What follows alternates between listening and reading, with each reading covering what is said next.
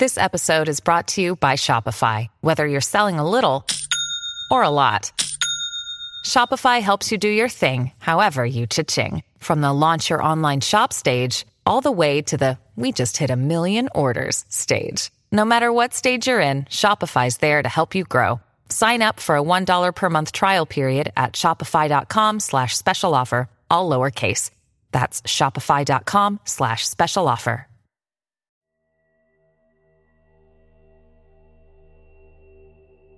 Hello and welcome to Season 3 of Creepypasta Myths. I'm your host Andrew. Please enjoy tonight's creepy reading. Let's begin. Look, Bumble knows you're exhausted by dating. All the, must not take yourself too seriously, and 6'1" since that matters, and what do I even say other than, hey? Well, that's why they're introducing an all-new Bumble. With exciting features to make compatibility easier, starting the chat better, and dating safer. They've changed, so you don't have to. Download the new Bumble now. Laughing Jack, written by Snuffbomb. It was a nice summer day. My 5-year-old son James was playing outside in the backyard of our suburban home. James has always been a quiet boy. He plays by himself mostly. He never had many friends, but he has always had a wild imagination.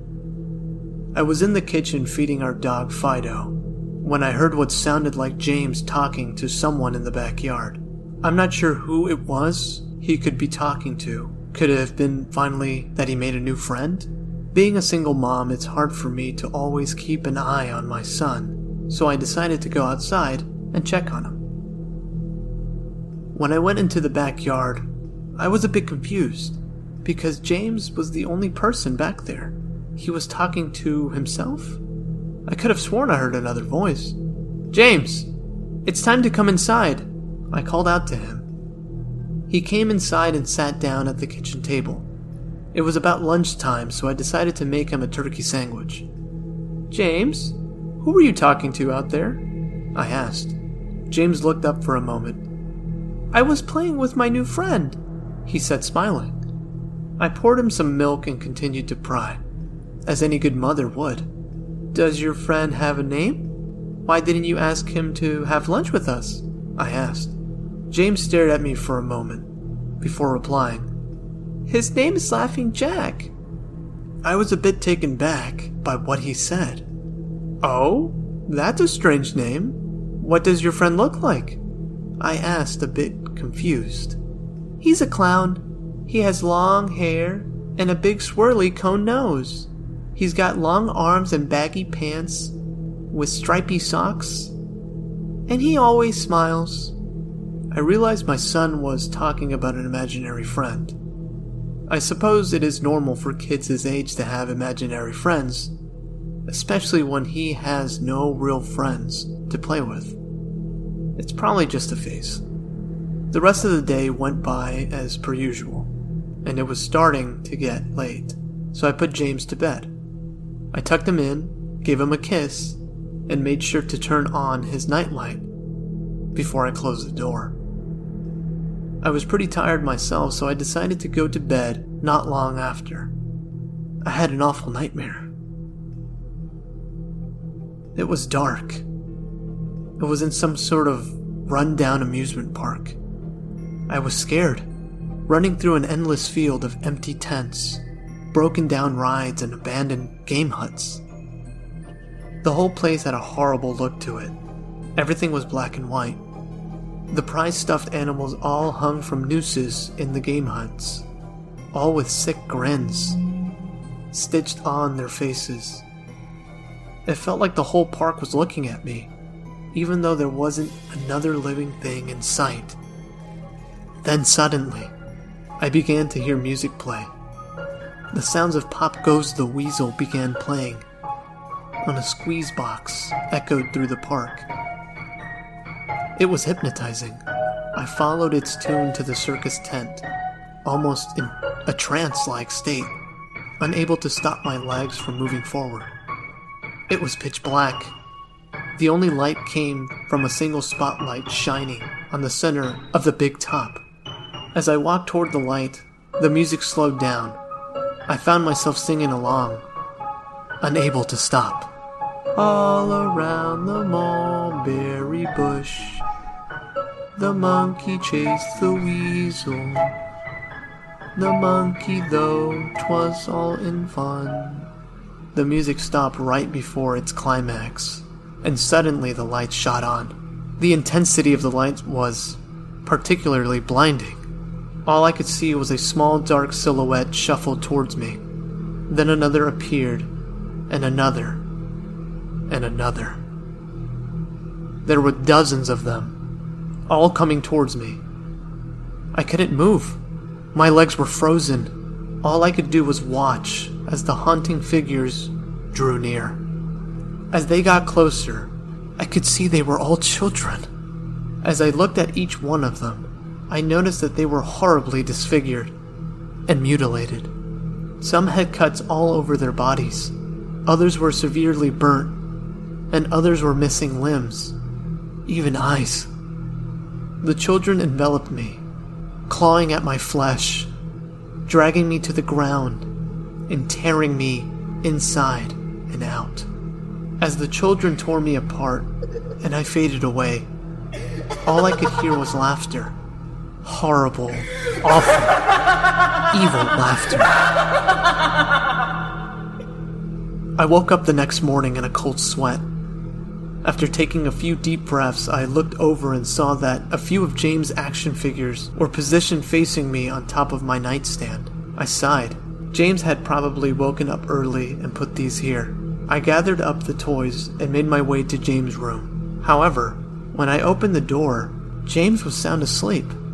I just shrugged and placed the toys back in his toy box and headed out to the living room. A little while later, James woke up and I made him some breakfast.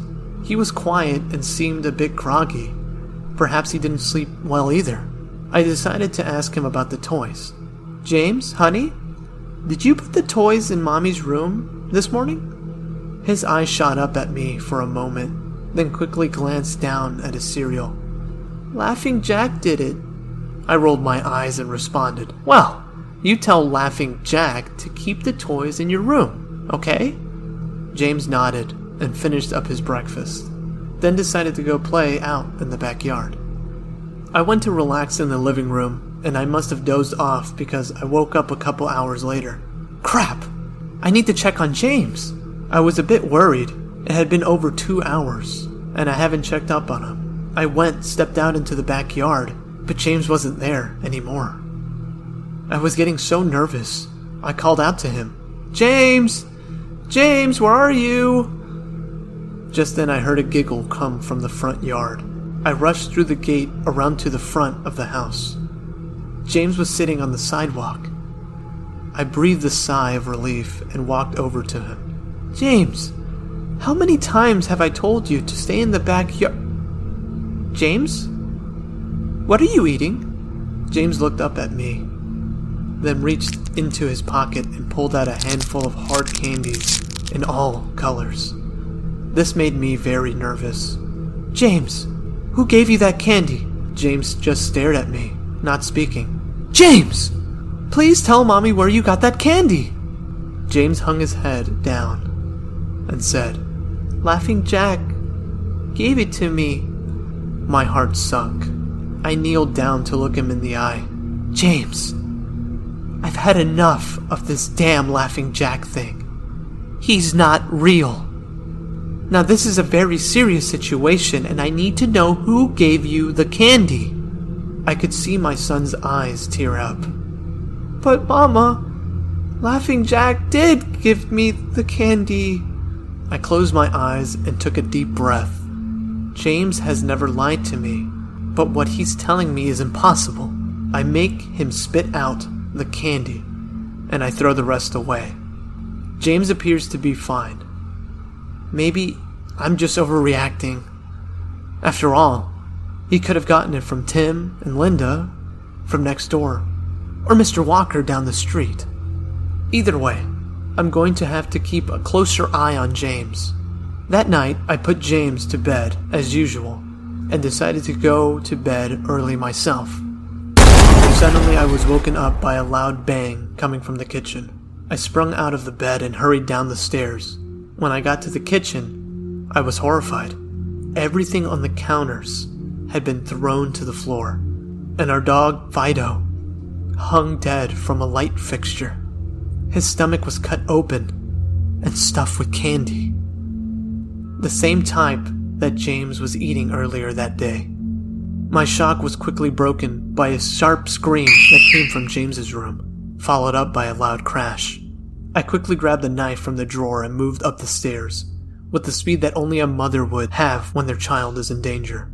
I burst through the door and flicked on the lights. Everything in the room was knocked over and tossed to the floor. My poor son in his bed, crying and shaking with fear. A pool of urine staining the sheets. I scooped my child up and ran out of the house and went next door to Tom and Linda's house. Luckily, they were still awake. They let me use their phone, and I called the police. It didn't take them long to arrive, and I explained what happened. They looked at me as if I were crazy. They searched the house, but all they found was a dead dog and 2 trashed rooms. The officer told me that someone had probably gotten into the house and done this right before making a quick escape. When they heard me coming up the stairs, I knew it wasn't true. All the doors were locked, and none of the windows were open. Whatever was in my house didn't come from outside.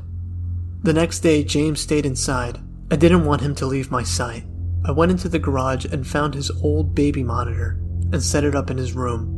If anything comes into it tonight, I was going to be able to hear it. I went to the kitchen and grabbed the largest knife from the drawer and put it on my nightstand. Imaginary friend or not, I'm not letting anything hurt my little boy. Soon enough, night came. I put James to bed. He was afraid, but I promised him that nothing was going to happen. I tucked him in, gave him a kiss, and turned on his nightlight. Before closing the door, I whispered to him, "Good night, James. I love you." I tried to stay up as long as I could. After a few hours, I felt myself drifting off. My baby would be safe for the night, and I needed to sleep. Just as I lay my head on my pillow, I heard a soft noise come from the baby monitor. At first, it sounded like interference, like the kind of a radio would make. Then it turned into a soft moan. Was James asleep? Then I heard it. The laugh from my nightmare. That horrible laugh. I sprung up from my bed and grabbed the knife under my pillow. I rushed over to James's room and creaked the door open. I tried the light switch, but it wouldn't work. I took a step in, and I could feel the warm, thick liquid on my feet.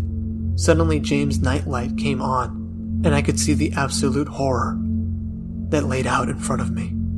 James's body was nailed up on the wall, the nails piercing through his hands and feet. His chest was cut wide open, and his organs hung down to the floor. His eyes and tongues were removed, along with most of his teeth. I was disgusted. I could hardly believe that this was my baby boy. Then I heard it again, the soft, desperate moan. James was still alive. My baby. My poor baby, in so much pain, barely clinging to life.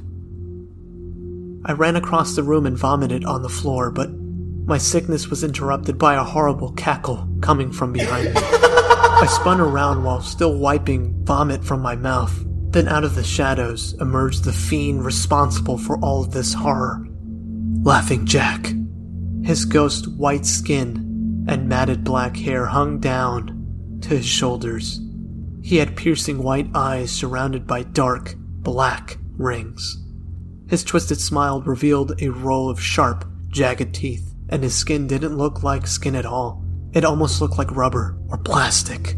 He wore a patchy black and white clown outfit with striped sleeves and socks. His body itself was grotesque, his long arms hanging down past his waist, and the way he was poised made him look almost boneless, like a rag doll. He let out a sickening laugh. as if to let me know that he was pleased with my reaction to his work. He then turned around slowly in front of James and began to laugh even more at the horrific sight he has laid out in front of me. That was enough to shake me from my terror. I snapped, "Get away from him, you bastard!" I rushed at the monster, raising the knife above my head and stabbed down at him. But as soon as the knife touched him, he disappeared in a cloud of black smoke. The knife passed right through and pierced James' still beating heart, splashing the warm blood on my face. No. What have I done? My baby. I killed my baby. I immediately fell to my knees, and I could hear sirens in the distance growing louder. My boy. My sweet baby boy. I promised Mommy would protect you. But I failed. I'm sorry, James. I'm so sorry. Police soon arrived to find me in front of my son, still wielding the knife covered in my baby's blood. The trial was short. Insanity. I was placed in the Phyropolis house for the criminally insane, where I have been for the past 2 months. It's not so bad here. The only reason I'm awake now is because someone is playing Pop Goes the Weasel outside my window.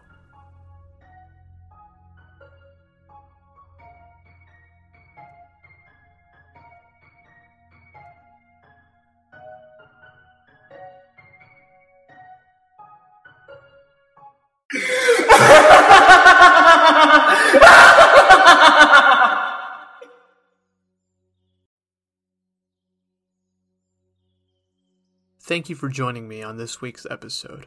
If you haven't already, please subscribe to Spotify, Apple Podcasts, or wherever you like to listen to. If you haven't done so yet, please do a review. It helps me out. Everything that I use is in the description below. Thank you again for listening to Creepypasta Myths. I'll see you guys next week with a brand new episode.